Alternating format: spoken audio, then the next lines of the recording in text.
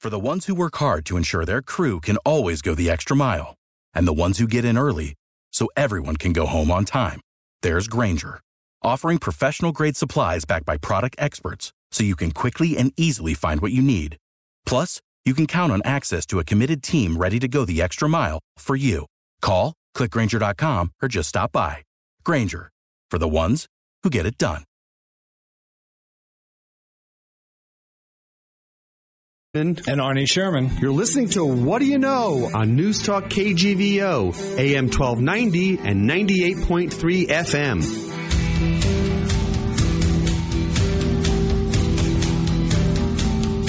Arnie Sherman, a good Sunday morning. You know, this is going to be our last show of the year.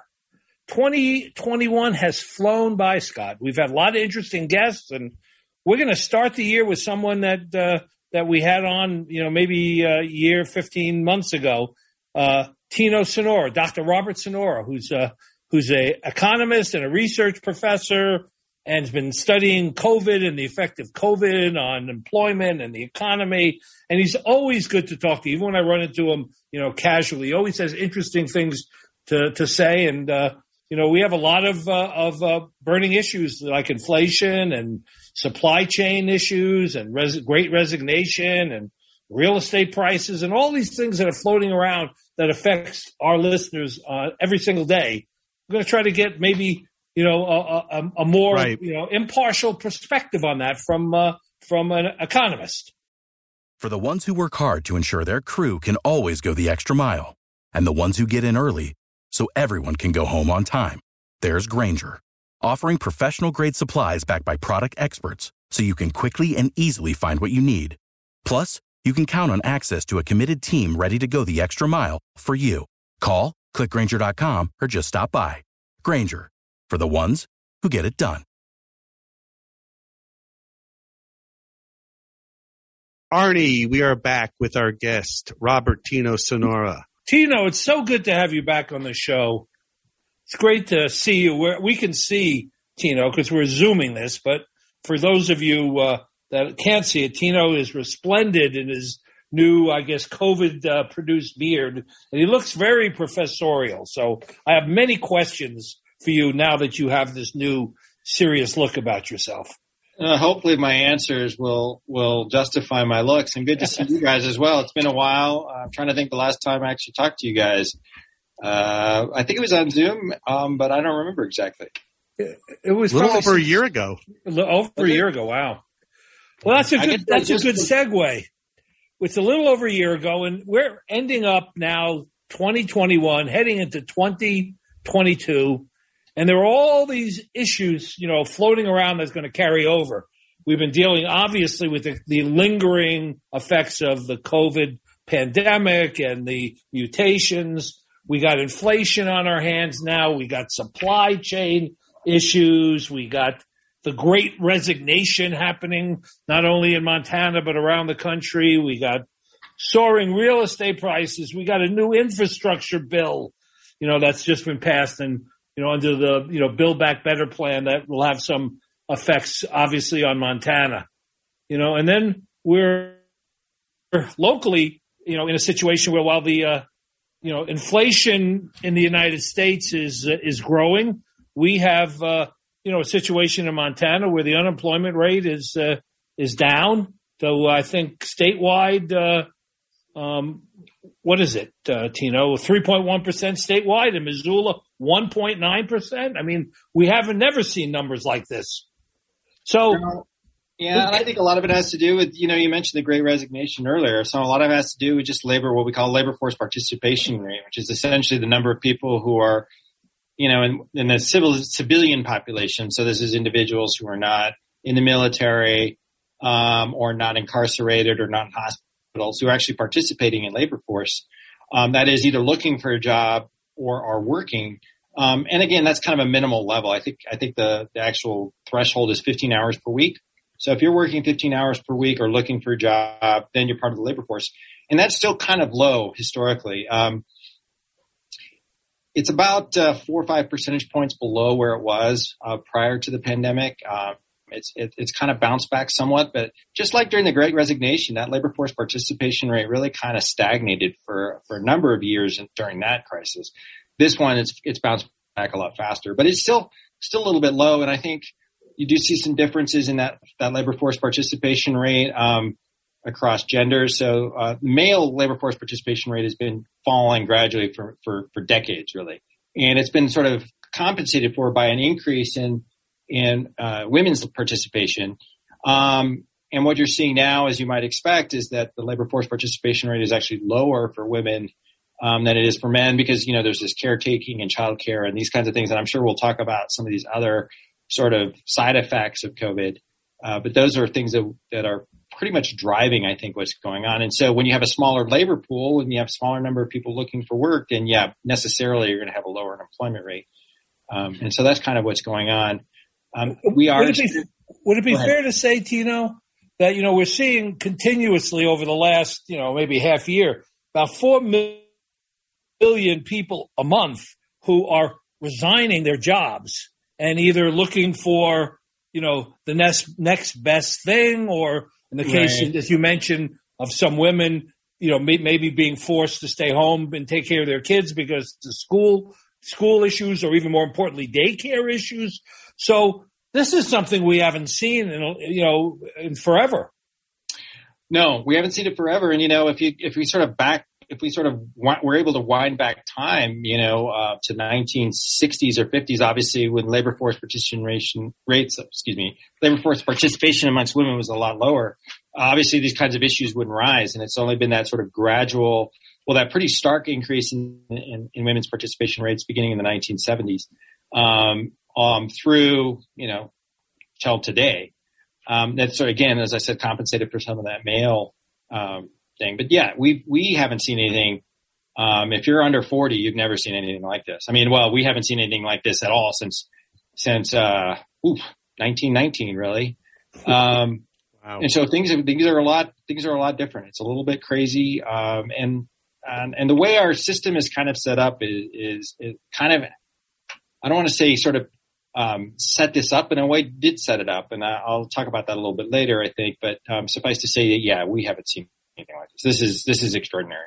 And locally here in Missoula, what the manifestation of it is, you see signs up $17 an hour to go work at, Wendy's or, places not opening that used to be open for breakfast, in the service jobs, not opening to lunchtime. Some restaurants, only the drive-throughs are open. You can't go in anymore. I was in a retail establishment, just the other day, and, I was waiting to do something, and they said the manager had to finish cleaning up, some debris in the aisle before I could go in. That's something I've never heard out of a clerk's mouth. He kind of was smiling when he said it, but the manager had to go do that because they're experiencing labor shortages. How much longer are we going to see this? Well,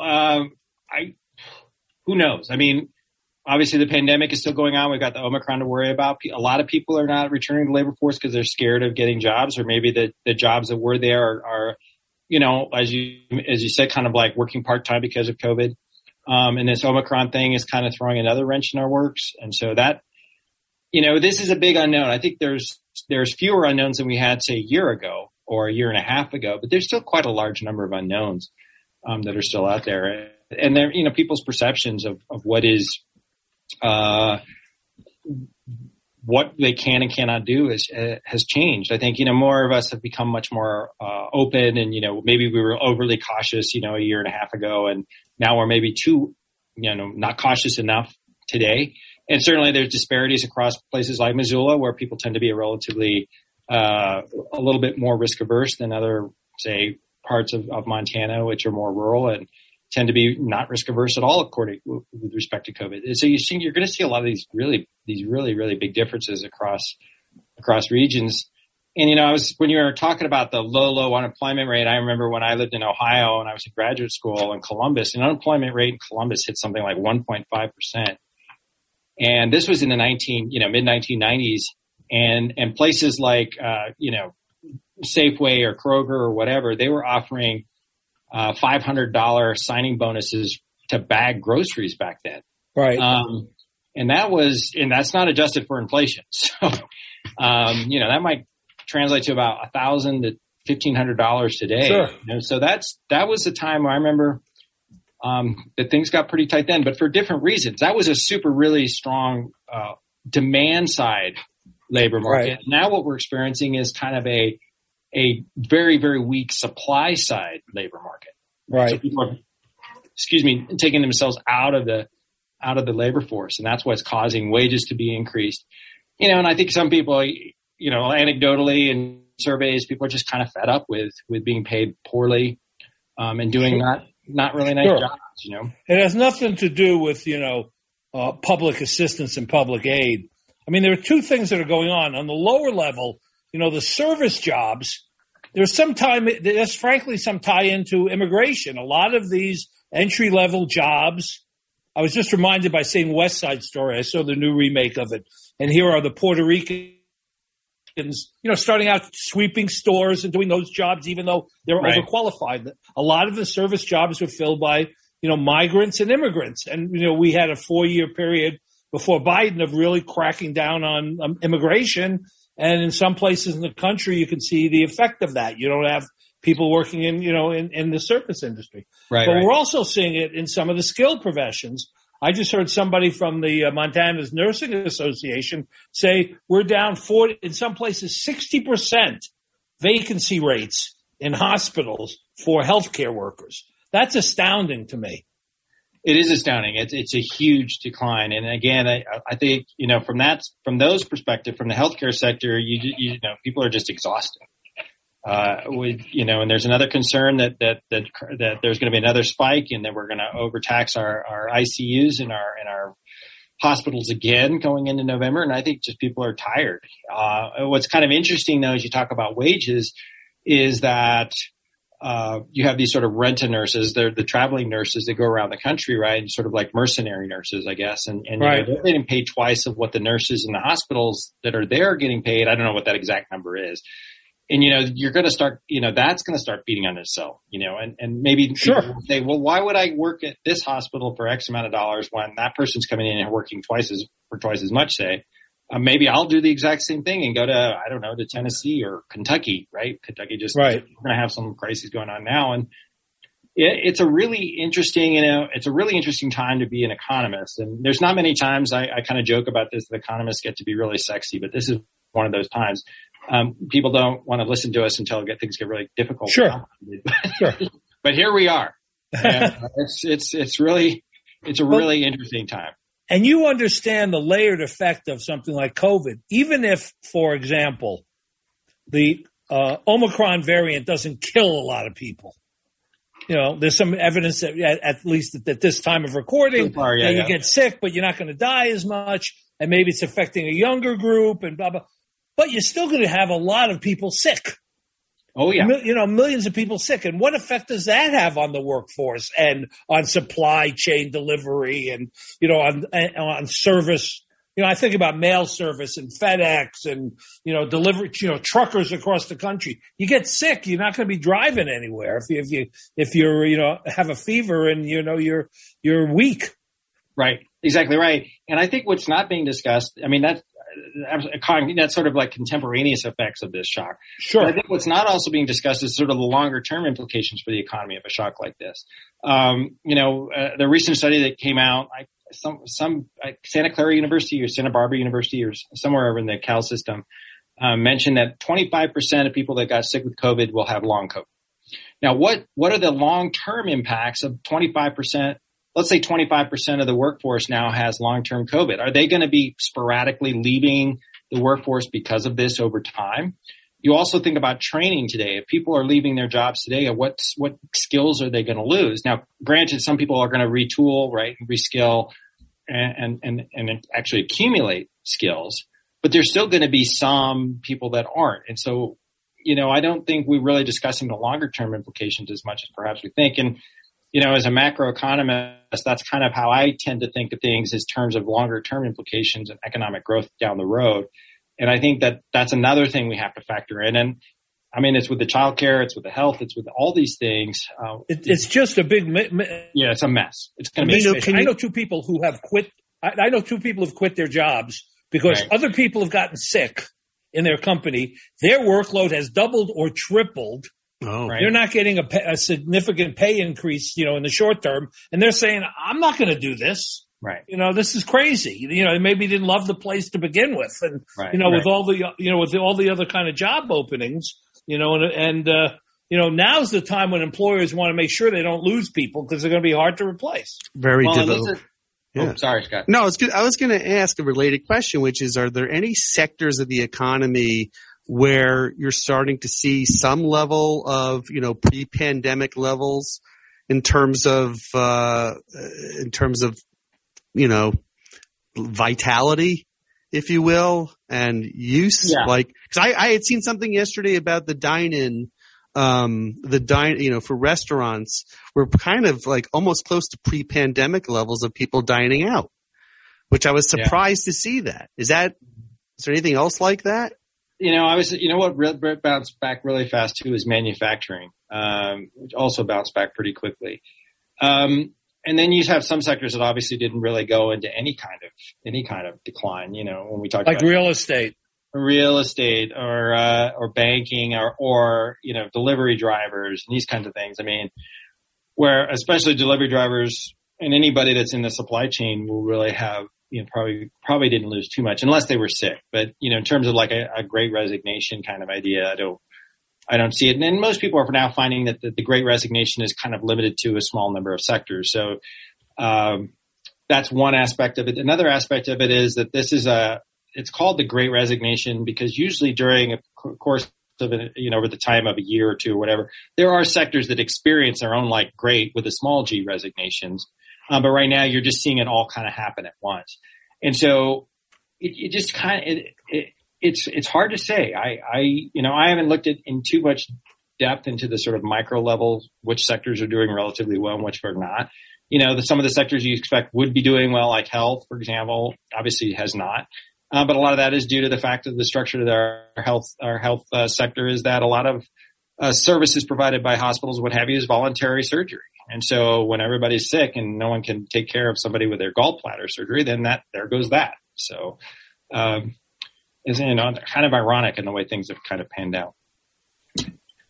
I was also going to mention about that your friends losing their jobs, and I was listening to something today that about inflation and these kinds of things.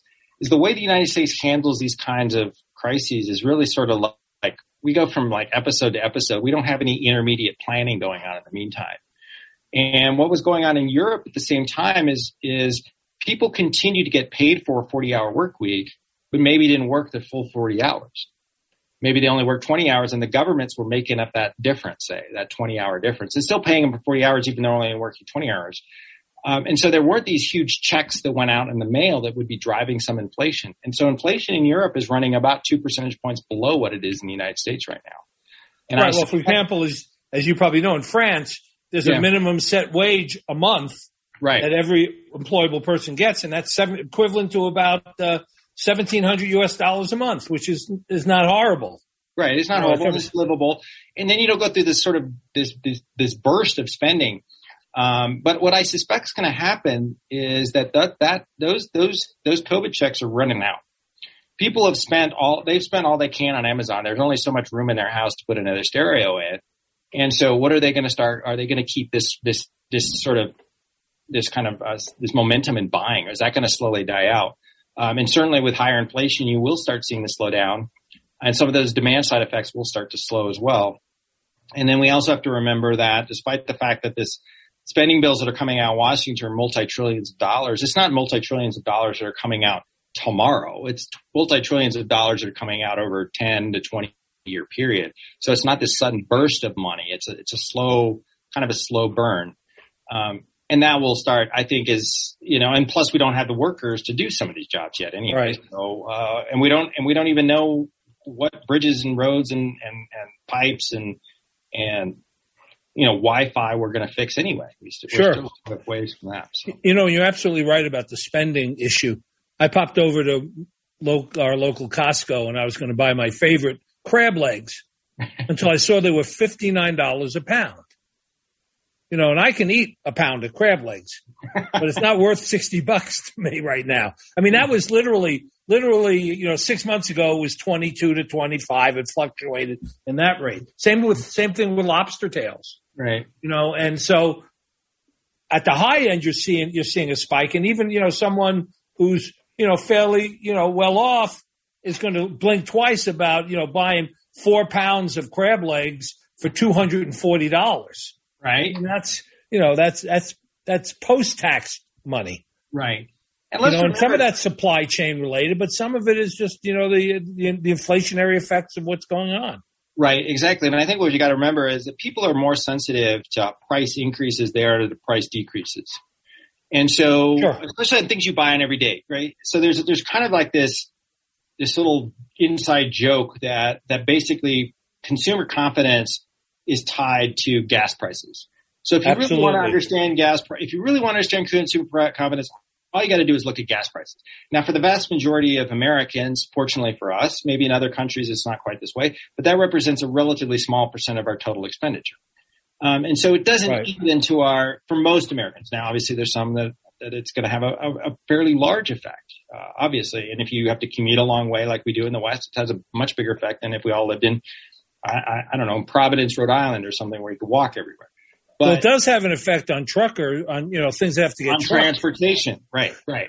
And so these kinds of things, but there's a lot of prices that have also fallen. The biggest jump, everybody's kind of one of the components of the CPI, which is the most off-sided index for inflation, sort of headline news inflation rate has been used car prices, and they've risen about 40 or 60% over the past year.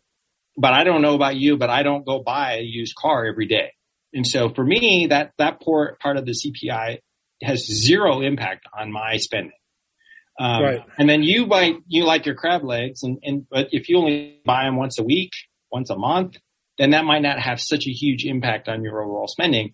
At the same time, you see other prices which are actually falling, but people are not sensitive to that. I used to have this argument with my uncle, and he's like, well, oil prices go up, gas prices go up, and then when oil prices go down, gas prices stay up. I'm like, no, they don't. And here, I'll show you the data. You can see the data. No, they don't. And it's one for one. It's basically, it goes up, it goes up, it goes down, it goes down. But that's part of people's perceptions. And so we just have to be mindful of that. I'm not saying that it's great. Obviously inflation is not a good thing, and we certainly we're more concerned about long, persistent spikes that are unexpected spikes in inflation. But inflationary expectations are not that high right now. If you look at sort of 5-year out, they're hovering in the 2.5%. So markets seem to think that inflation will be under control.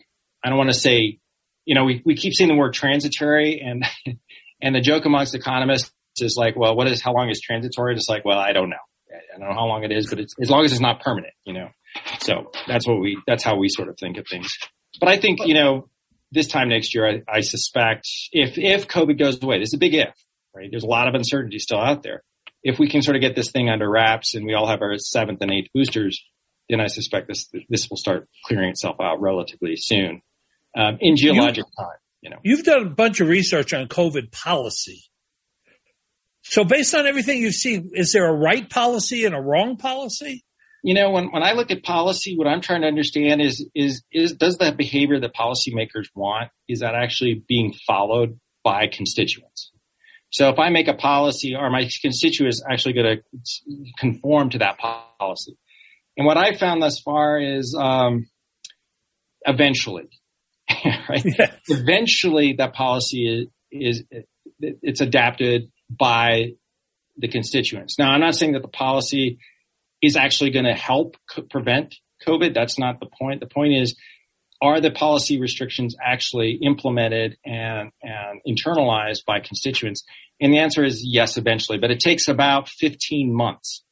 Now, I'm looking at daily data, so I can observe people's behavior and I can observe policy behavior on a daily basis. And with that level of frequency of data, it's looking like 15 months. Even in a time when you'd think that people would like, okay, I could die from this. Obviously, there's a whole host of other things going on outside of just the policy and people's policy, but it still takes quite a while for things Sure. to take place. I noticed that in New York City, where the vaccination rate is over 90% have been vaccinated, they've had a string now of days where there's been no COVID deaths. Right. 8 million people. Montana has 1 million people, and we're still seeing COVID deaths every day. Yep. So is that to you a validation of one policy versus another? Here's the deal. So what I've also been looking at is this is kind of something that I just started recently, is trying to understand how policymakers view the health of the economy versus the health of their constituents. And Right. basically trying to estimate what the differences are across states, and you might suspect, and you're right, according to my research, that in fact, yes, New York, quote unquote, is more interested in preserving people's health than preserving the health of the economy. And that's not surprising, probably. I mean, one of the states that I looked at is Florida, and DeSantis has been sort of railing about we got to open the economy, we got to keep opening it. Everything else is not important to us, and that's fine, right? But you might have these other repercussions. So part of the research is finding that yes, there are differences across states. Some states are more concerned about health than other states. And again, when we go back to that long-term thing, what's going to happen over time? Is a state that's relatively open today going to be slower growth in 10 years because of the longer-term effects of COVID on the population? That's an empirical question that we won't be able to answer for 10 years, but at least that's something that we want to start thinking about, I think, as we move forward, is what are these sort of longer-term implications? Will that really slow education systems down eventually? Will they have to keep closing the schools down? This is something that we don't know. But it's something that I think should be discussed a little bit, at least, is as I said, this longer term implications. Well, it seems to me that, from a global perspective, I mean, you can cut this pie a million different ways, right, Tino? But it seems to me that the U.S. is willing to accept a higher casualty rate from this in order to keep the economy churning than most of the other countries in the world. We have one of the highest, I think we have the third highest COVID death rate, only India, Brazil, and I think, maybe one other, maybe we're third or fourth. Russia's not. Russia. Well, I'm saying we're up among, the highest. And, for some reason, it seems that we're willing to have a muddled policy that allows that to happen. And, I'm not sure how that all plays itself out over time. Well, I think a couple things I'd like to say. First is I spent a lot of time in Croatia, and if you look at Croatia's response initially, Croatia's response was, we are shutting everything down. I mean, they went like all in with shutdowns and all this kind of. But what does that do? What longer term impact does that have? When they start loosening restrictions, what do you start doing? Well, people go berserk. So, right. So people are going out. And so if you sort of fast forward from, I don't know, say March of last year to say September of this year, people are going nuts because maybe that shutdown was so extreme that people just needed to release. So that's one of the things you don't want to. So part of what you have to kind of think about is, do you really want to overcook it in a sense? Because you might actually end up causing bigger problems down the road. And now Croatia's caseloads and death rates are rising fairly quickly. Another thing you have to think about is it's hard. Okay, so we'll start with the United States. The United States is 50 different countries. We got 50 different governors, 50 different, and plus our territory. So you've got 50 different policies in place. And in some policies, as I mentioned earlier, take Florida, for example. I mean, they were much more lenient with respect to restrictions compared to, say, New York. And so you're going to see different death rates, different caseloads, et cetera, in places like New York than you are in, say, Florida. You also got to think about, are the deaths a function of the policy, or the deaths a function of the underlying healthcare system? And if I think about a place which also experienced relatively high deaths, something like South Dakota, for example, I mean, it's a very rural area. You don't have a lot of sophisticated medical apparatus around, and so it's relatively difficult to take care of people who are really sick.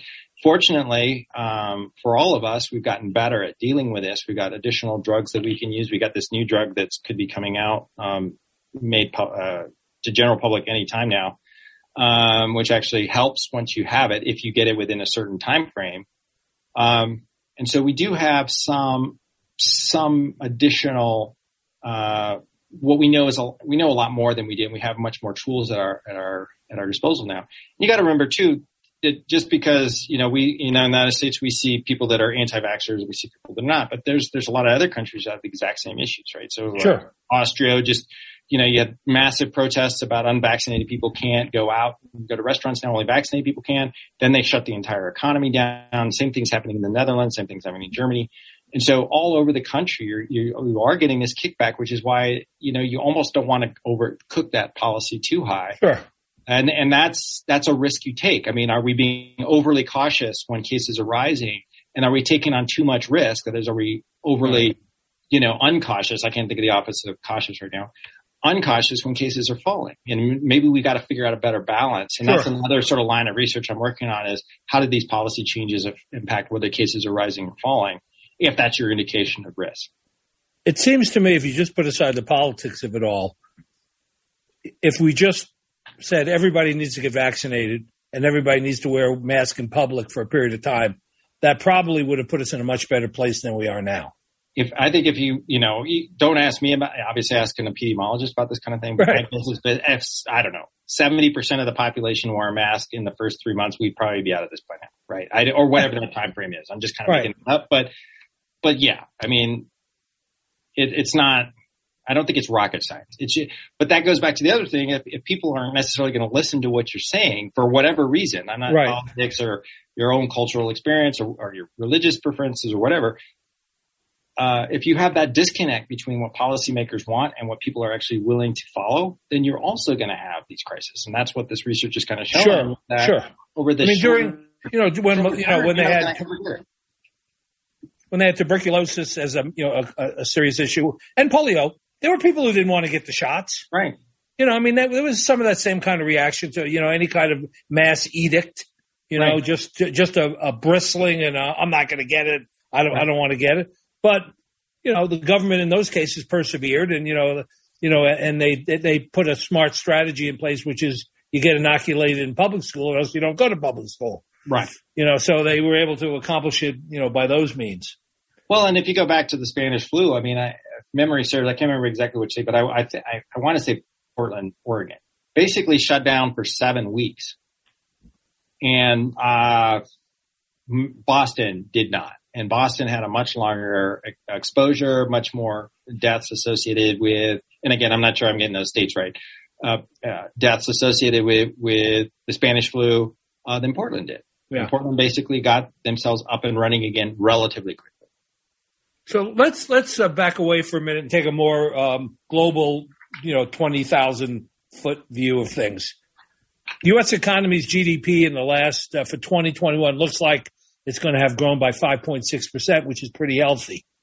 It's better than we would have thought of at the beginning of the year, given all of this.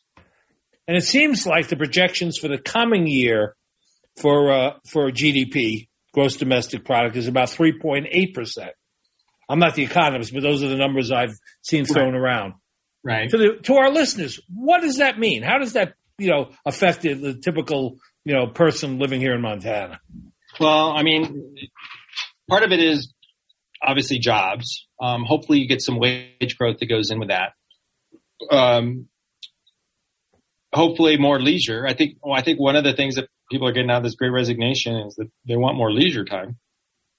But that's generally the thing. So, we look at GDP as economists as kind of a measure for the overall, shall we say, abilities of people to enjoy life, right? It's sort of an indicator of welfare. And so countries with a higher GDP, and especially per capita, rather than overall levels of GDP, that per capita GDP just gets you a higher quality of life. I think that, we're not back to trend, we're probably 5 or 6% below where we would be had the COVID not happened. And so, that's a fairly substantial, in the United States economy, that's a huge chunk. I mean, 5% of 20 trillion is a lot of trillions. It's still right. Quite a bit of trillions. And so, that's jobs that are lost. That's income that is lost. That is savings that is lost. It's going to impact us again down the road.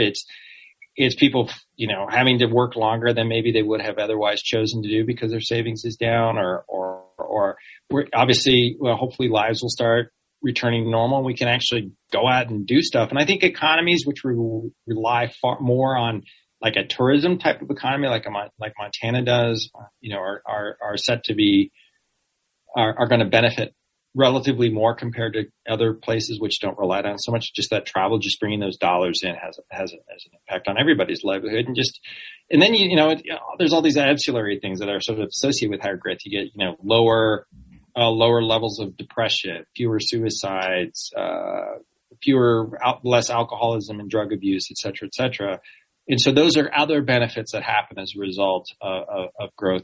Just a lot less stress. So that's basically what I think we can look forward to. This is going to be a hangover for a while. You're probably the same as me. My grandparents used to, we always used to hoard food because they lived through the Great Depression. And I think there's some switch that probably turned for us during this period. We don't know what it's going to be yet. But some switch definitely switched on and off, and we'll see how that affects our behavior going down the road. Sure. Sure. So my other hope is that maybe we'll actually kind of really think about, my hope is that we'll really rethink our whole social safety net, the way things work. We go too much from crisis to crisis. We don't have that planning period in between these crises. And so we have to basically start from scratch, and we have these kind of fits and starts policy that kind of bursts and then it gets taken away and then it bursts again. As you mentioned earlier, when we had the unemployment insurance, and then people were worried that when the unemployment insurance was taken away, that people were not working because unemployment insurance was too high, so they took it away. And roughly 25 states took it away earlier than was planned, and it didn't have the impacts that they thought. I think in Montana, actually, compared to what would have been had we not taken away, we actually ended up in a worse off situation than had we kept it. And that includes labor, employment, all these kinds of things. Right, because most of these decisions to pull or not to pull are political ones. They're not thought through. Correct. In terms of what the impacts are going to be. They're just a knee-jerk, reaction to what's going on. Exactly right. And this is what economists refer to as the law of unintended consequences. Right. You impose a policy and you think it's a brilliant idea. And it just, you squeeze the balloon and the balloon's going to pop out somewhere. You just don't know exactly where it's going to be. Sure. And, I think you have funny consequences when you have average working people angry because we're going to tax billionaires and people in the top 1%, which most of them are never going to become, and neither are their kids, and therefore they're opposing the very thing that could help them and their families out and to sort of modulate this peaking and valley period of what happens when crises occur. It's really, I understand it from a visceral perspective, but it's like putting your foot on the gas and the brake at the same time as a society. You just don't get anywhere. No, and it's one of those things that's mystified me for decades. So I don't have an answer for that. But suffice to say, it's a very difficult period, and there's always somebody wants somebody else to blame, and But it's ironic when you see the richest man in the world, like Elon Musk, screaming and yelling about we can't spend money on this stuff, when he doesn't pay taxes, and he's worth more than half the country probably combined. Right. and he's probably also benefiting from some tax breaks and subsidies to transportation and what have you. Tesla got a big tax subsidy when they were having trouble. But this is the same thing that happened with oil companies when oil companies got huge subsidies when the price of oil was going up. These subsidies were put in place to protect our energy infrastructure. When oil prices were below, the cost of producing the oil, in the cheapest place to produce oil. And then when prices started to go to $70, $80, $90, $100 a barrel, suddenly profit margins are rising. We kept those subsidies in place. And so it's kind of, there is an element of corporate socialism in this country, and, or any country really for that matter, I should say. So that's, or some people call it corporate Keynesianism. Right.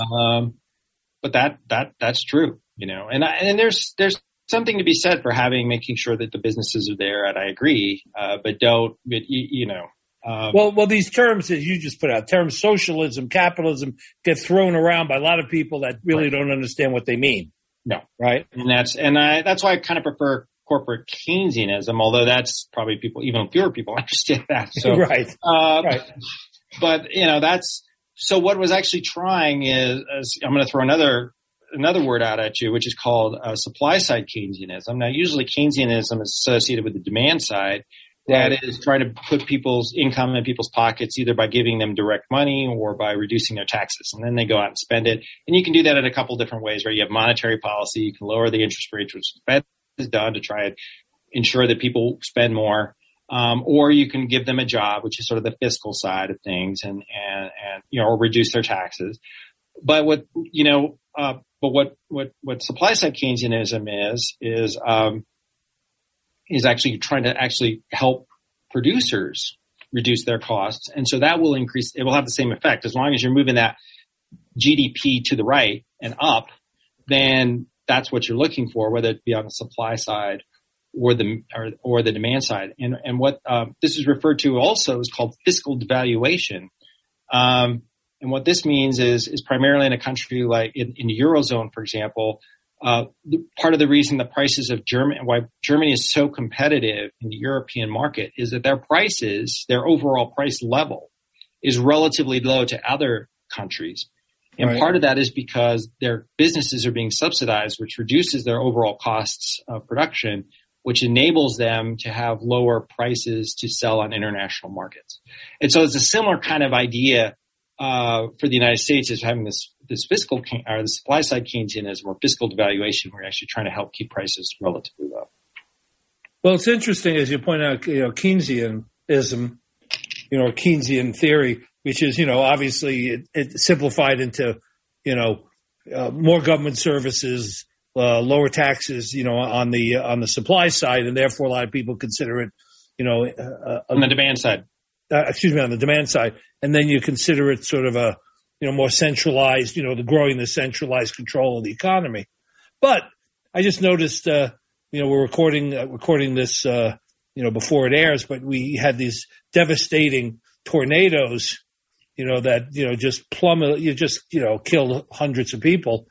And the very congressman who voted against government aid for Sandy Hook and these other places when it happened in their backyard are now demanding federal assistance for their community, which is just another continuous example that I don't want anybody else to have this, but when I need it, I want it.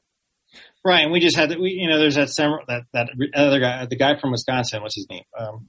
Who also was, voting against the infrastructure bill and then tweeted how proud he was that they passed the infrastructure bill. So you get these, obviously calling a politician of either stripe a hypocrite and a charlatan is not terribly controversial, but it's the brazenness and what people rely. I think what's become increasingly evident to me is that increasingly they're relying on people's short memory, and people just will forget.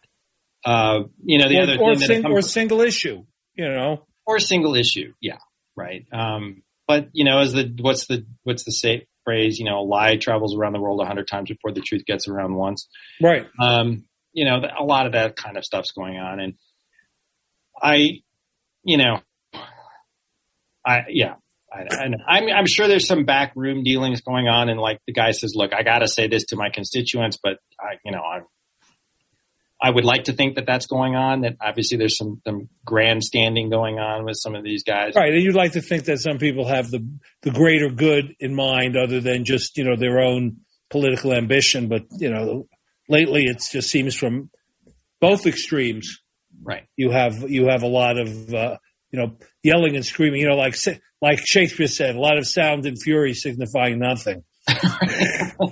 All bark and no bite. Yeah, really, exactly. I was just looking at when we first spoke with you, Tina. It was back in August of 2020. And I'm just curious, in the last, let's say, 15 months since we last spoke to you, are there any elements or things that have happened that have surprised you from the in an economic sense or a something on the macro level that you're like, we didn't see that coming, or was everything fairly predictive? Like you set the course, you saw it, and then, you're seeing it come to fruition. I don't think anybody saw it. Obviously no one saw it with 2020. That's without a doubt. I think, I remember telling my wife when this thing started happening, I said, look, it's going to be bad for 12 to 18 months. This is going to not be good. And so plan for 12 to 18 months. And that was based on previous pandemics. And then you think about the speed. I don't think, I guess, what surprised me is I've lost some of my optimism. Let's put it that way. That's what's been my surprise. I think I also am surprised. I will say this. No, I am surprised how quickly GDP bounced back. I am surprised by that. I am surprised that the supply side inflation. If you'd asked me the question 4 months ago, how long will this inflationary episode last? I would have said not very long, and I don't think it's going to be that big of a deal. So I think that kind of caught a lot of economists off guard, was just how non-transitory this transitory supply side effect will be. I guess in retrospect, it seems not that counterintuitive, but I am a little surprised. I was surprised that there has been a relatively low amount of concentration put on really fixing our child and healthcare systems and the fight that's had to go into that. I had hoped that there had been a big enough spotlight on these holes and these issues, which are preventing people from working, preventing people from getting access to good healthcare. I thought, maybe this would be enough of a light that people would sort of wake up and go, okay, we really do need to work on this. Was it surprising to you that a place like Bozeman, Montana, now 15 months from then, has a median home price of $775,000? Of course that's surprising. I'm surprised. Yeah, I'm surprised how much migration went in. It remains to be seen how long that lasts. Is it going to be like Lake Tahoe where there's a fire and then everybody leaves, and who knows what's going to happen? It is surprising. I think even Missoula. I think even Missoula's up to 560 or 570 or 580 or something. It's crazy. No, I think everything about this is surprising, and everything that has happened is surprising. Everything that has not happened is also surprising, and I'm sure there's a lot of things we just don't know. I am also surprised, I guess, at how much stock markets have bounced back. I'm floored by that. This is. Yeah, well, I don't know we don't know what's going to happen in the next couple of weeks to end the year, but the Dow's up, I think, 17% for the year, and NASDAQ's up 20% for the year. That's a good return at any time in history. It's a great return, and but on the other hand, because economists on the one hand, but on the other hand, if you're in the stock market, it's great. Right. If you're not, it's not so great. And it's just going to increase some of these wealth inequalities. I think we're seeing inequalities growing in wealth. There are going to be some income inequalities growing. There's health inequalities are growing. Education inequalities are starting to grow. And again, going back to that long-term thing, which I keep kind of harping on, that's going to have these longer-term implications, and create two Americas, I think. It's a good place for us to. It's a good place for us to take a break. Our guest is Tina Sonora, Director of Healthcare Research with the University of Montana. Back after this. Without the ones like you, who work tirelessly to keep things running, everything would suddenly stop. Hospitals, factories, schools, and power plants, they all depend on you.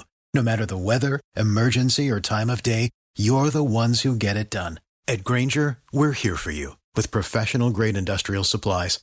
Count on real-time product availability and fast delivery. Call, click.Grainger.com, or just stop by. Grainger, for the ones who get it done. Arnie, we are back with our guest, Tino Sonora. So, Tino, if we're looking at 2022, as an economist, what's your headlines that you would share with our listeners? What should they pay attention to, or what should they expect? I look forward to inflation actually relaxing. I look forward to a clearer definition of which sectors of the economy are recovering and moreover, which sectors of the economy will continue to be part of the economy and which will kind of die off. With any type of large crisis of this type, we see a lot of changes, churns in the economy. And, for example, you talk about going to the restaurant. There's a lot more robots, if you will, that are taking orders, and people just bring your food even at a sit down type of restaurant. So there's all these technological changes that are happening. So I kind of look forward to having a more well-defined idea of what the structure of our economy looks like going forward after this. There were some structural changes that happened during the financial crisis. I think this is going to have a similar type of impact. And so that's what I think I look for. And any kinds of changes that might happen in our sort of health net, healthcare, childcare, policies. That's a great place to stop. Tina, we appreciate you coming on. You're a great guest. You always have insightful things to share with us. I really appreciate Tina. Thank you, guys. It's always fun to talk to you guys, and good to see you after so long. Have a great holiday too, Tina. You as well. Happy holidays. See you next week, Arnie. See you next week, Scott. Take care. Thank you for listening to What Do You Know? I can't wait for the next show, Scott. I'm excited too, Arnie. If you'd like to suggest a guest, send me an email at scottrichman@townsquaremedia.com. We'll see you next week. And thanks for listening to News Talk KGVO.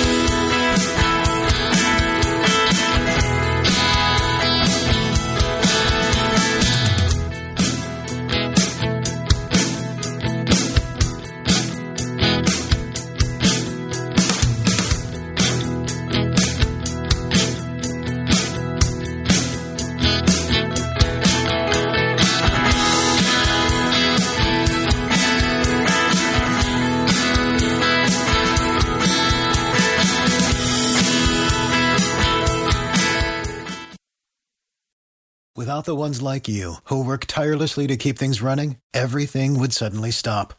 Hospitals, factories, schools, and power plants, they all depend on you. No matter the weather, emergency, or time of day, you're the ones who get it done. At Grainger, we're here for you with professional-grade industrial supplies. Count on real-time product availability and fast delivery. Call, click Grainger.com, or just stop by. Grainger, for the ones who get it done.